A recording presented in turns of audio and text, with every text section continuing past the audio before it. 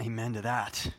I want you to imagine with me this morning. Dream a little. Life is back to normal. Now, at this point, we don't even know what normal is. Maybe, as was just said, it's a setting on your dryer. But work with me here. You're strolling through the mall. Remember when you used to do that? You're standing in a line at Starbucks and nobody has a mask on, and you're not 6 feet apart, you're 6 inches apart. That was just 3 months ago. You're cheering at your kid's soccer game, sitting next to in the bleachers with a number of other parents. You're shopping for groceries without a mask, and there is even toilet paper on the shelf. You decide to go see the new movie at a theater. Remember those theaters? You book a vacation. How about a cruise? We're looking forward to that day when all the craziness is gone. But, hear me, Isaiah 40 exists to offer us a better hope than just the end of this craziness. Isaiah 40 exists to offer us a greater hope in the midst of all the madness. A hope that Peter in 1 Peter calls unfading, preserved in heaven for us. A hope of a better future. When I say that, I don't mean, well, we can get back to going out for pizza or enjoying a movie at a theater or vacations. Isaiah's message, the context to what Isaiah says when he wrote, when he spoke his message, his context was the Israelites who have been exiled and they are now in captivity to the Babylonians. They were at the tipping point of absolute, utter despair. He writes to the people of God who are in captivity then, and though it's very different today, now. God's word speaks to us in our captivity. It is nothing like their captivity. I realize that, and I'm not trying to make a one-for-one comparison. But nonetheless, in our lockdown, in our captivity of sorts, I believe Isaiah 40 speaks to that, and he speaks to our hearts. So here's the big idea this morning. In your desperation, look to who the Lord is and be renewed. In your desperation, these are the 3 points of the sermon. In your desperation, number 1, look to who the Lord is. Number 2, and number 3, be renewed. Let's pray together. Father, we now come to you, we look to you, and we ask that you would bless the preaching of your word. Lord, we don't gather in our family rooms to simply do a religious thing or listen to a sermon. Lord, we gather this morning to be changed. We gather to see you, see your glory, and in seeing your majesty, splendor, glory, that we might be affected by that we might be changed in the middle of our little lockdown. Lord, that something about seeing you, who you are, would renew our hearts this morning. Lord, thank you. How kind it would be of you to do that work in each of our hearts, in the hearts of your church. Lord, to that end we pray.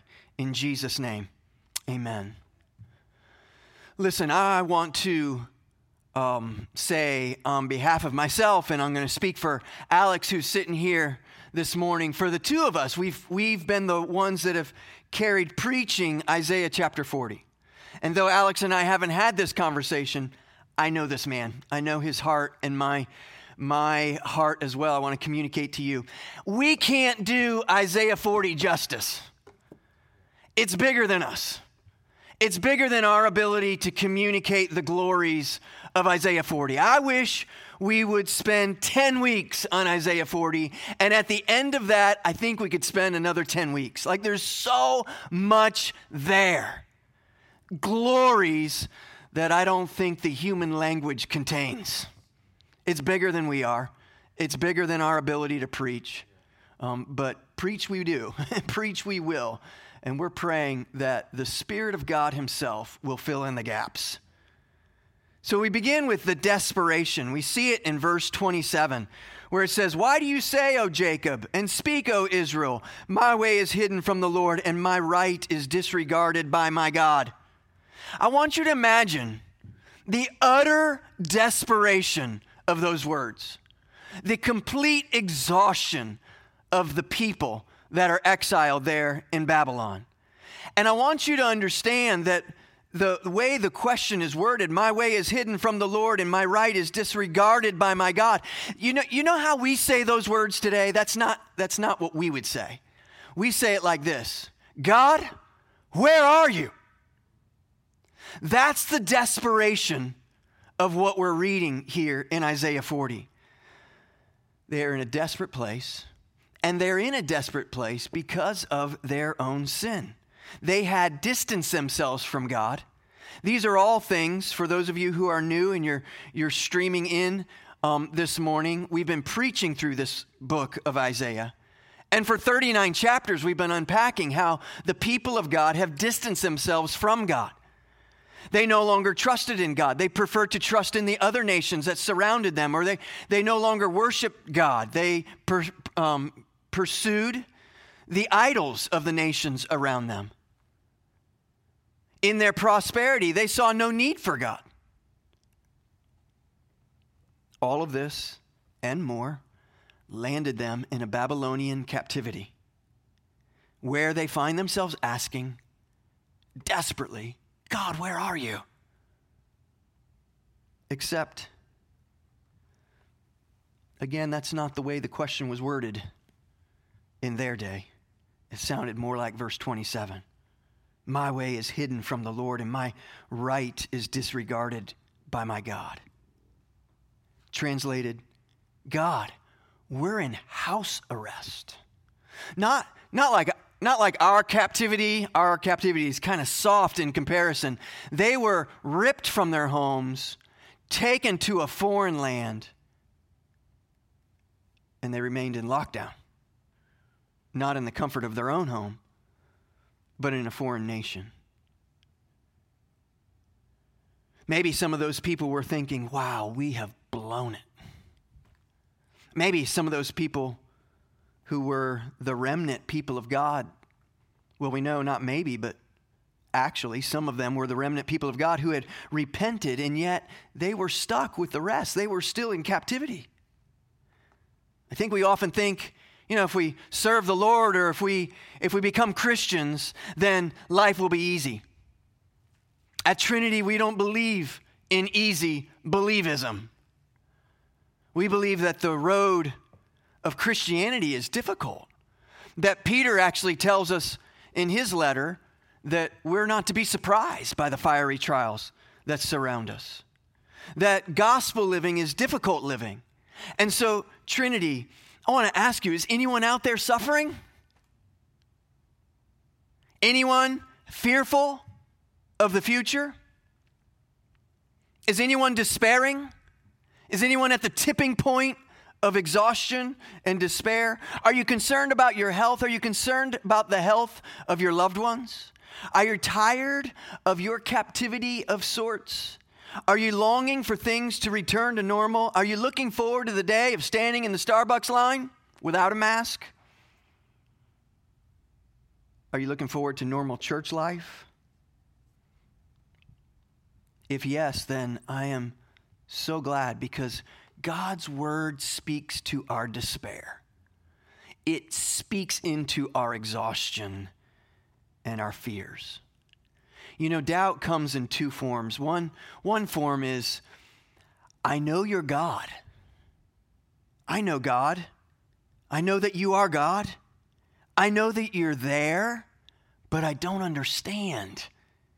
I'm doubting your good plan for my life. I'm doubting your wisdom. I'm questioning your power. I've prayed to no avail. Help me to trust you, but my faith is shaken right now.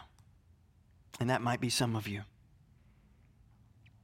The other form of doubt comes like this. I don't believe in God. I don't believe that he exists. This is arms crossed in defiance, in disbelief. I believe in humanity. I believe in the goodness of man. I believe in man's activity. I believe that governments will figure this out. I believe in the health community.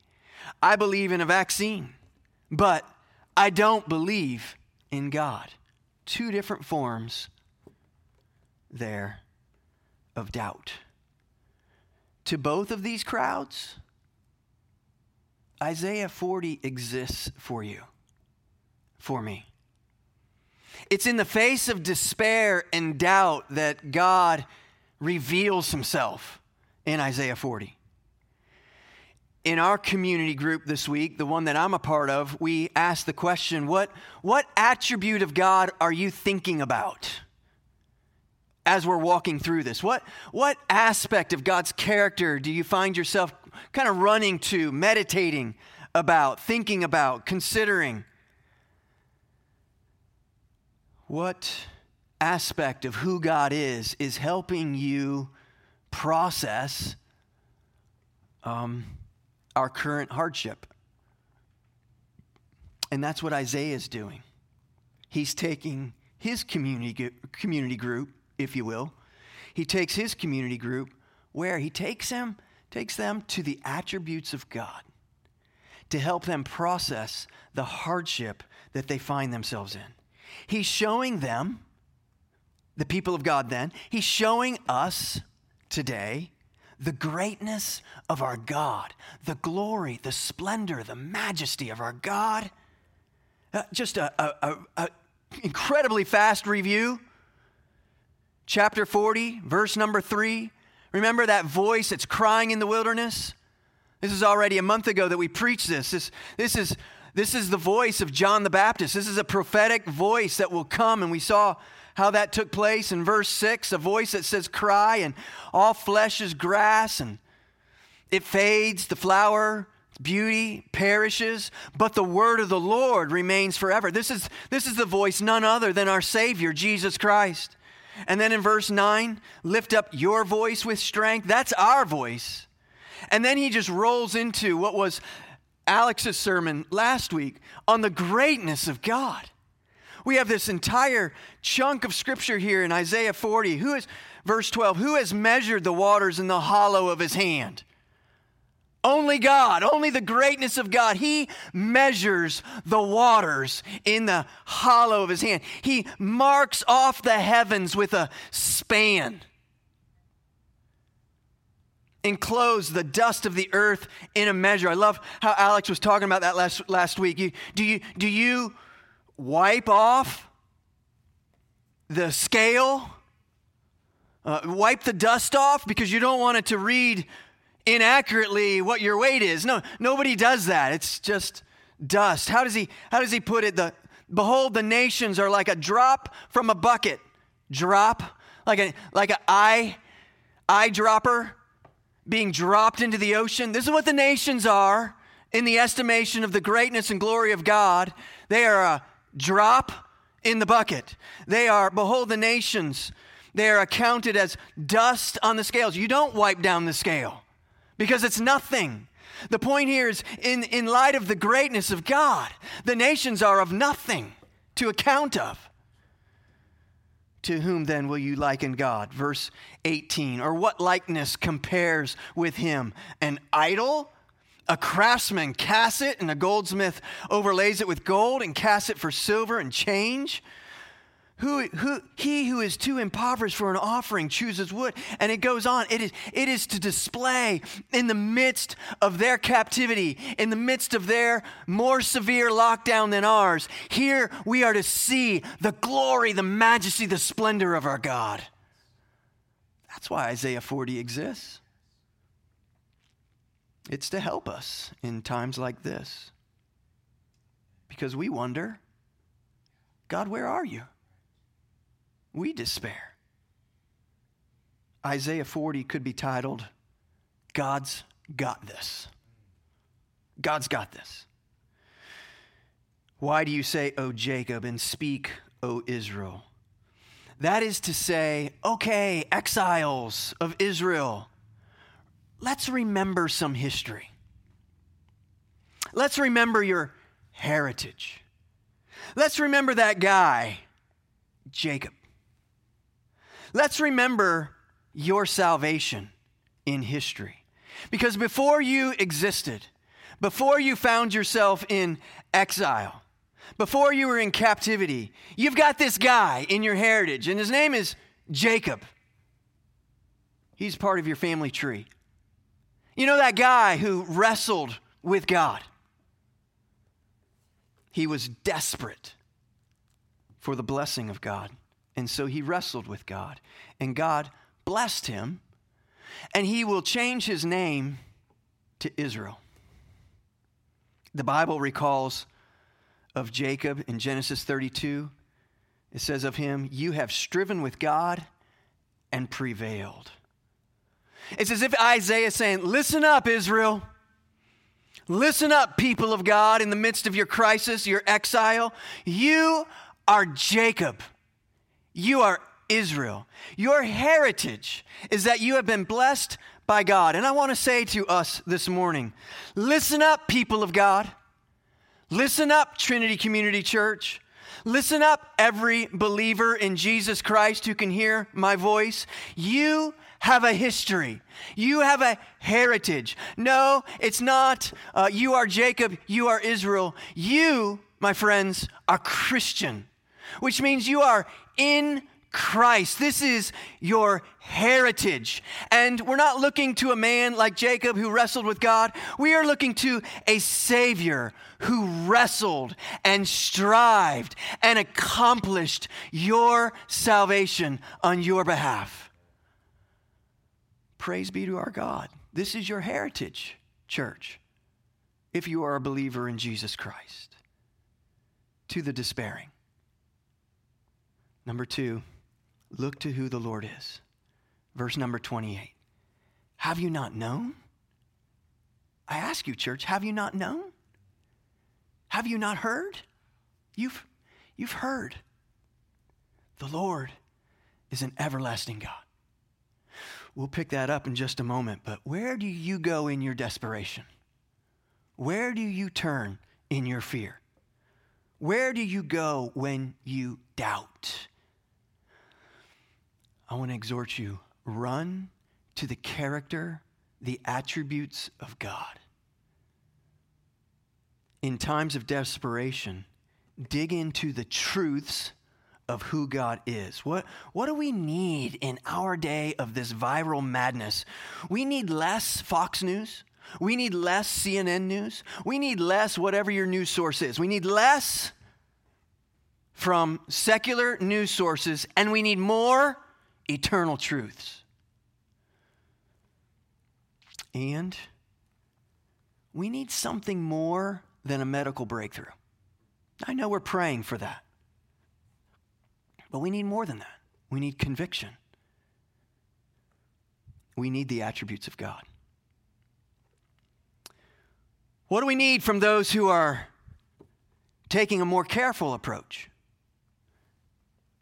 Might I even say a fear-based approach? We need the attributes of God.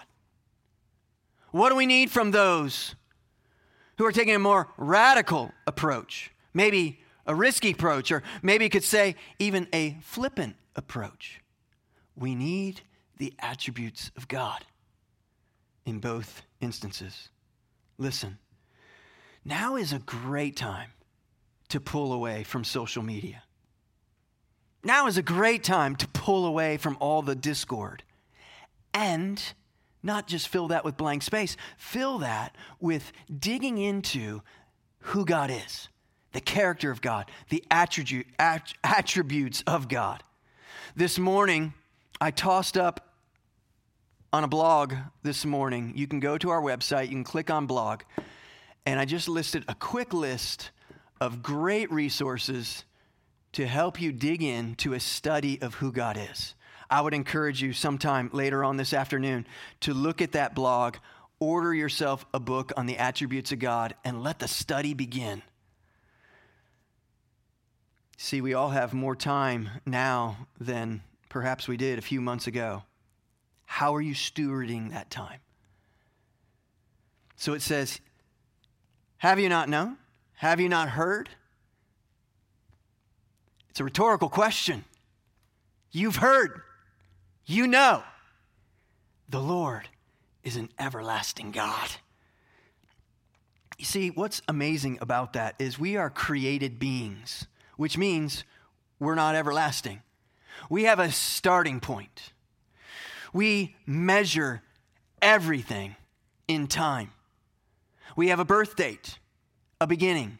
We have a death certificate, an end. We can mark the day where we came into this world. Of course, we know that we began in the womb, but the birth certificate states the day and the time. We really can't grasp what it is to say, everlasting God, no beginning, no end. How great is our God in the midst of all that we're experiencing in our day? Have you not known? Have you not heard? Our God is the everlasting God. He is not limited in time. He has no boundaries of time. He never began. Now, I have a hard time with that. That's bigger than my brain can comprehend. Our God is the everlasting God. No limitations of time. He cannot be measured by time. We measure everything with time. We are living time. And nothing says time like the birth certificate and the death certificate, marking our beginning and our end. But there is no such mark for our God. He's the everlasting God, unconfined to time. The Lord is the everlasting God. He says, the creator of the ends of the earth. He created it all. To the ends of the earth, all of it, every bit of it, all that is because God is. He created everything. Nothing that exists outside of our God. He's the creator of the ends of the earth. Fly to the end of the earth. And guess what? You're going to find God's creation. Get on a plane, fly to the other end of the earth. Guess what we're going to find there? God's creation and everything in between. There is no place that you can go outside of the handiwork of our God, where God's glory, God's creation glory is on display. There's no place you can go outside of his created glories. Every person, every animal, every landscape, every star in the galaxies, every fingerprint, every DNA, every drop of water in the world's oceans displays the glory of our Creator God. And isn't that what Psalm 139 is partially about? Oh Lord, you have searched me and known me. You know when I sit down and when I rise up. You discern my thoughts from afar. You search out my path and my lying down and are acquainted with all my ways. Even before a word is on my tongue, behold, O Lord, you know it altogether. You hem me in, behind and before, and lay your hand upon me. Such knowledge is too wonderful for me.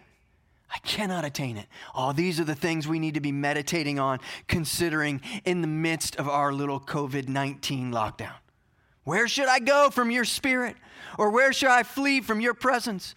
If I ascend to the heaven, you are there. If I make my bed in Sheol, you are there. If I take the wings of the morning and dwell in the uttermost parts of the sea, even there your hand shall lead me and your right hand shall hold me. If I say, surely the darkness shall cover me and the light about me be night, even the darkness is not too dark for you. Is not dark to you? The night is bright as the day, for darkness is as light with you. For you formed my inward parts. You knitted me together in my mother's womb. I praise you, for I am fearfully and wonderfully made. Wonderful are your works. My soul knows it very well. My frame was not hidden from you when I was being made in secret, intricately woven in the depths of the earth. Your eyes saw my unformed substance. In your book were written, every one of them, the days that were formed for me, when as yet there was none of them. How precious to me are your thoughts, O God. How vast is the sum of them. I would count them, if I would count them. They are more than the sand. I awake and I am still with you. He's the creator. He's the creator, and there is not a single inch on this universe that you can go to that does not exist because God created it. His glory, His power, His beauty is on display no matter where you go in His creation. Not a single molecule exists outside of Him creating that molecule.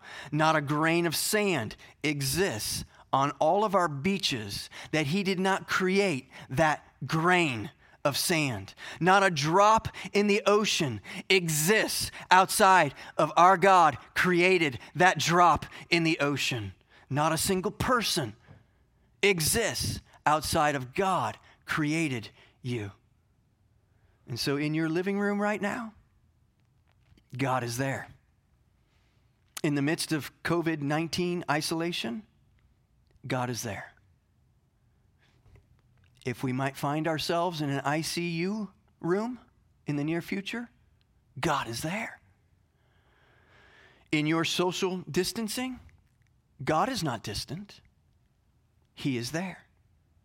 Not only did He create you, but if you are a believer in Jesus Christ, He recreated you.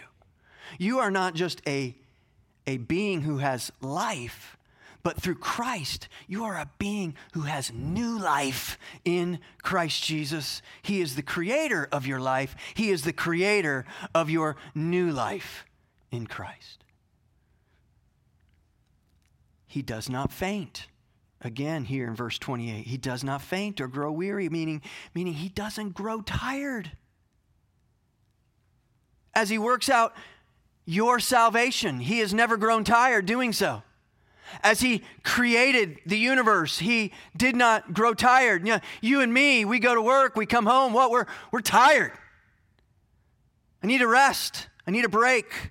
We fall asleep. We grow weary. We sleep 1/3 of our lifetime away because we need sleep. Right? We've all done it at some point in time where we went an entire day without sleep. 24 hours. And what? We're wrecked. We can't think straight. We feel it physically. Our immunities our immune system isn't working well. We were created for sleep. We work, we grow tired, but not our God. He does not grow weary. He does not faint. He doesn't need to recuperate. He doesn't create, or He doesn't do some magnificent work on our behalf and suddenly go, I'm exhausted. God has never been exhausted. He doesn't work really hard and feel the need to recuperate. He doesn't say, I'm wiped out, I'm done, I need to take a break. God has never done anything and felt wiped out. He did rest on the seventh day, not because He was exhausted, but to display for us that we are not like Him and we need rest. We rest from our work, and we are to rest in our salvation that He's provided. I wonder, what did God accomplish last night while we slept? Can you even begin to imagine all that God's accomplished in the 1/3 of your life, my life, while we slept? God never grows tired. The end of verse 28, His understanding is unsearchable. In other words, His wisdom is beyond us. We can't figure God out. It's not to say that we can't know things about God. Rather, it's to say God is beyond us. God is beyond our ability to contain Him in our small little created brains. He's bigger than you and I are. And there's two ways to respond to the wisdom of God is unsearchable. For some, they respond in frustration and anger. For others, they respond in glory and worship of him. One person responds angrily, demanding, frustrated. This person doesn't understand the wisdom that's beyond him or her. And so they reject God. They shake their fist at God. This is a pride. This is the pride in that starts to think, oh, I should have God all figured out. I should be able to contain him as a created being. I ought to be able to figure out all the glories of God. The other response is a response of worship. It's a response of awe. It's a response of, wow. My God is beyond my ability to figure out. He's beyond my ability to contain him.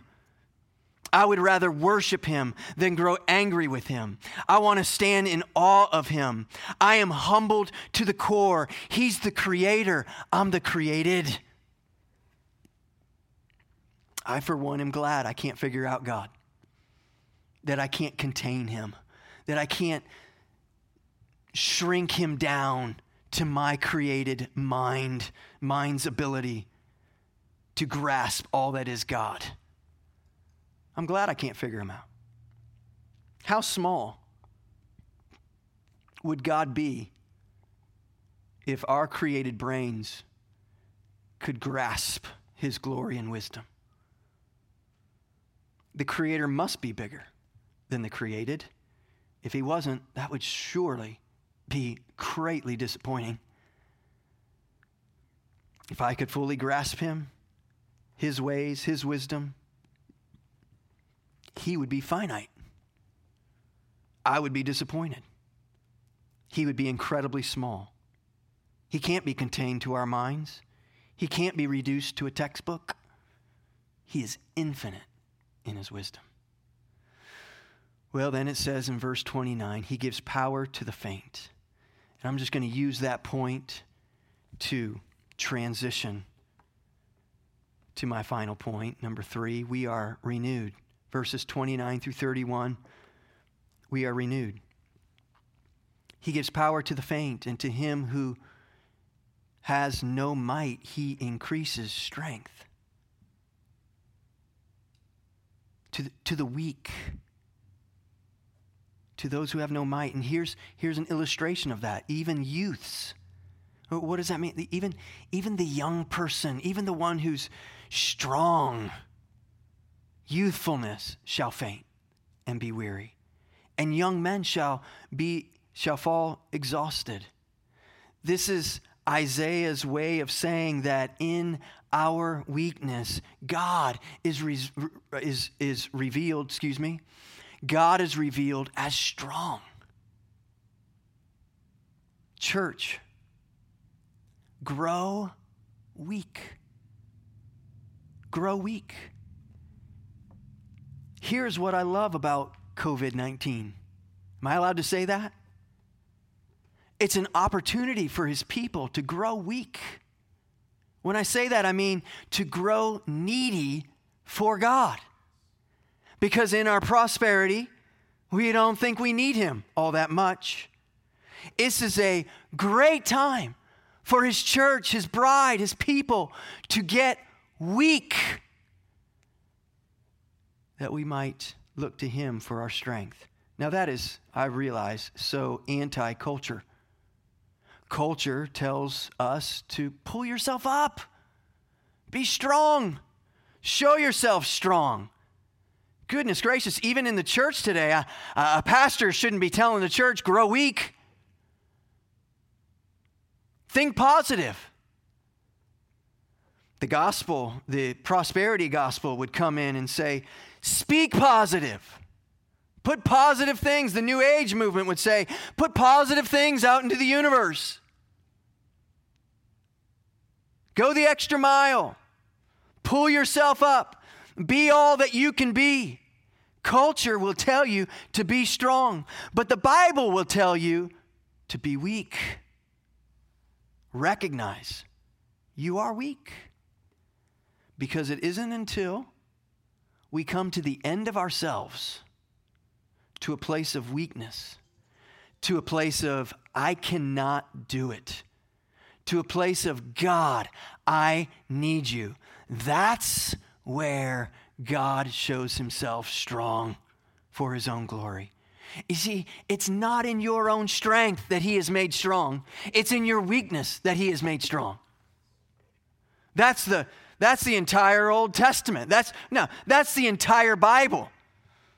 We have these episodes in our Old Testament of people that we've made out to be great men of God or women of God, and that's not the point. They're not great men or women of God.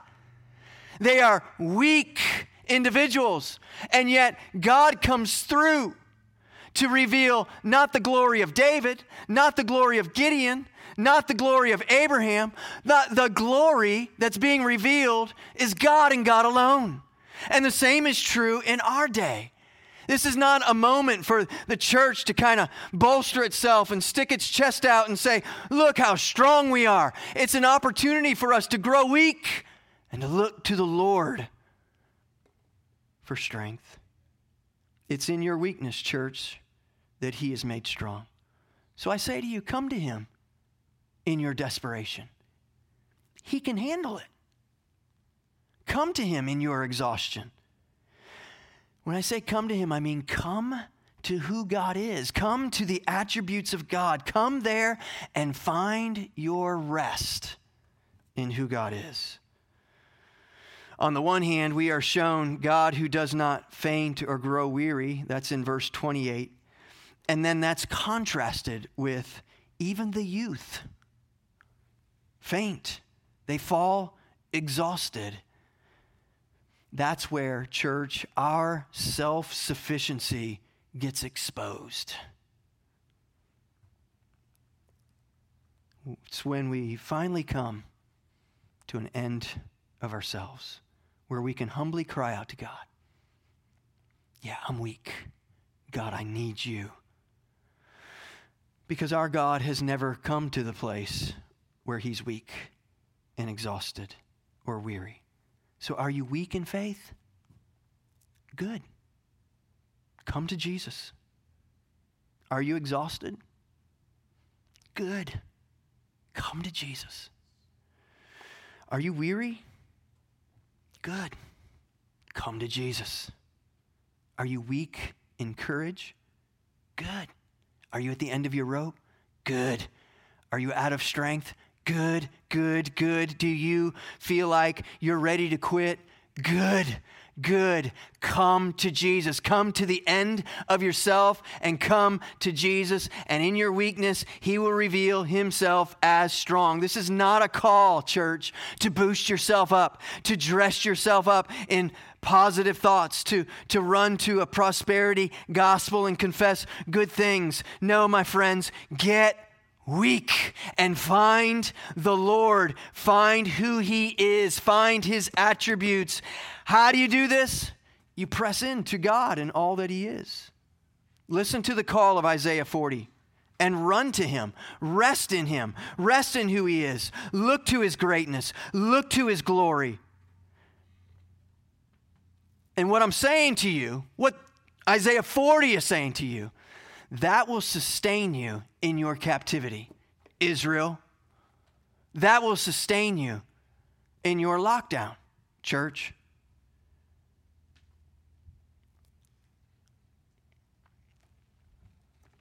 The chapter ends, verse 31, so familiar. I'm afraid myself and probably many of you have quoted it out of context. But they who wait for the Lord shall renew their strength. They shall mount up with wings like eagles. They shall run and not be weary. They shall walk and not faint. I've heard that quoted in so many prayer meetings. I don't even know how many times. If you've quoted it wrongly, then join with me. It's typically quoted as some sort of way to kind of bolster ourselves up. Let's wait on God and let's get strong. No, the context is you're waiting on God is that intentional going back to who God is. It's all the content that we've preached through and Alex preached through last week. It is all the attributes of God, the glories of God, the splendors of God. This, not ourselves. is what we wait on. And yes, he will renew your strength. The weak are being called on here to wait on God, and they will soar like eagles. Why? Because they are found in God and who God is. They will run and not faint. Why? Because they are found in who God is. They will walk and not grow weary. Why? Because they're found in God.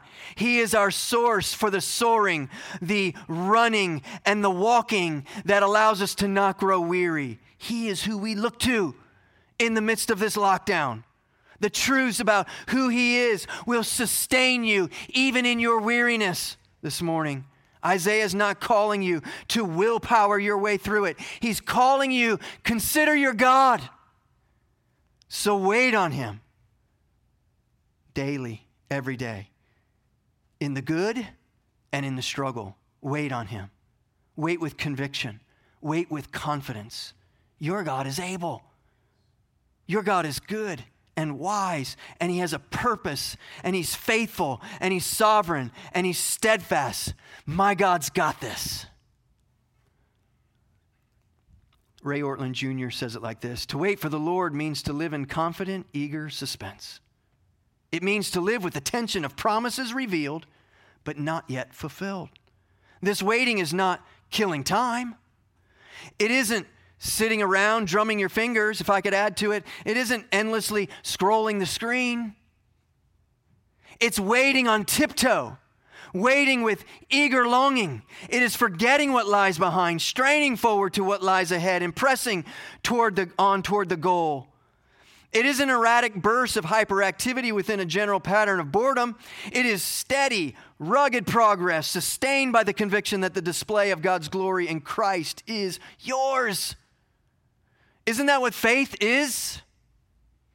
Did we somehow come to this viral madness moment and begin to think, I no longer need faith, or I no longer need to look to God, to trust in him, to trust in who he is? He is able, church. He is sovereign. He is good. He is wise. He is all-powerful. He is without measure of time. He is the everlasting God. Can you wait for him right now in this season of viral madness? Can you pull away from your devices and wait for him and press into him? Those who do, God's word says over you, they will mount up with wings like eagles. I personally don't want a quick fix for viral madness. For Trinity, my prayer is that the church would see what we're going through and dig in. Get all that God has for us in these incredibly unusual times. Well, church, I want to invite you, stand back up with me, and let's respond in singing. Right there in your living room, let's worship our God.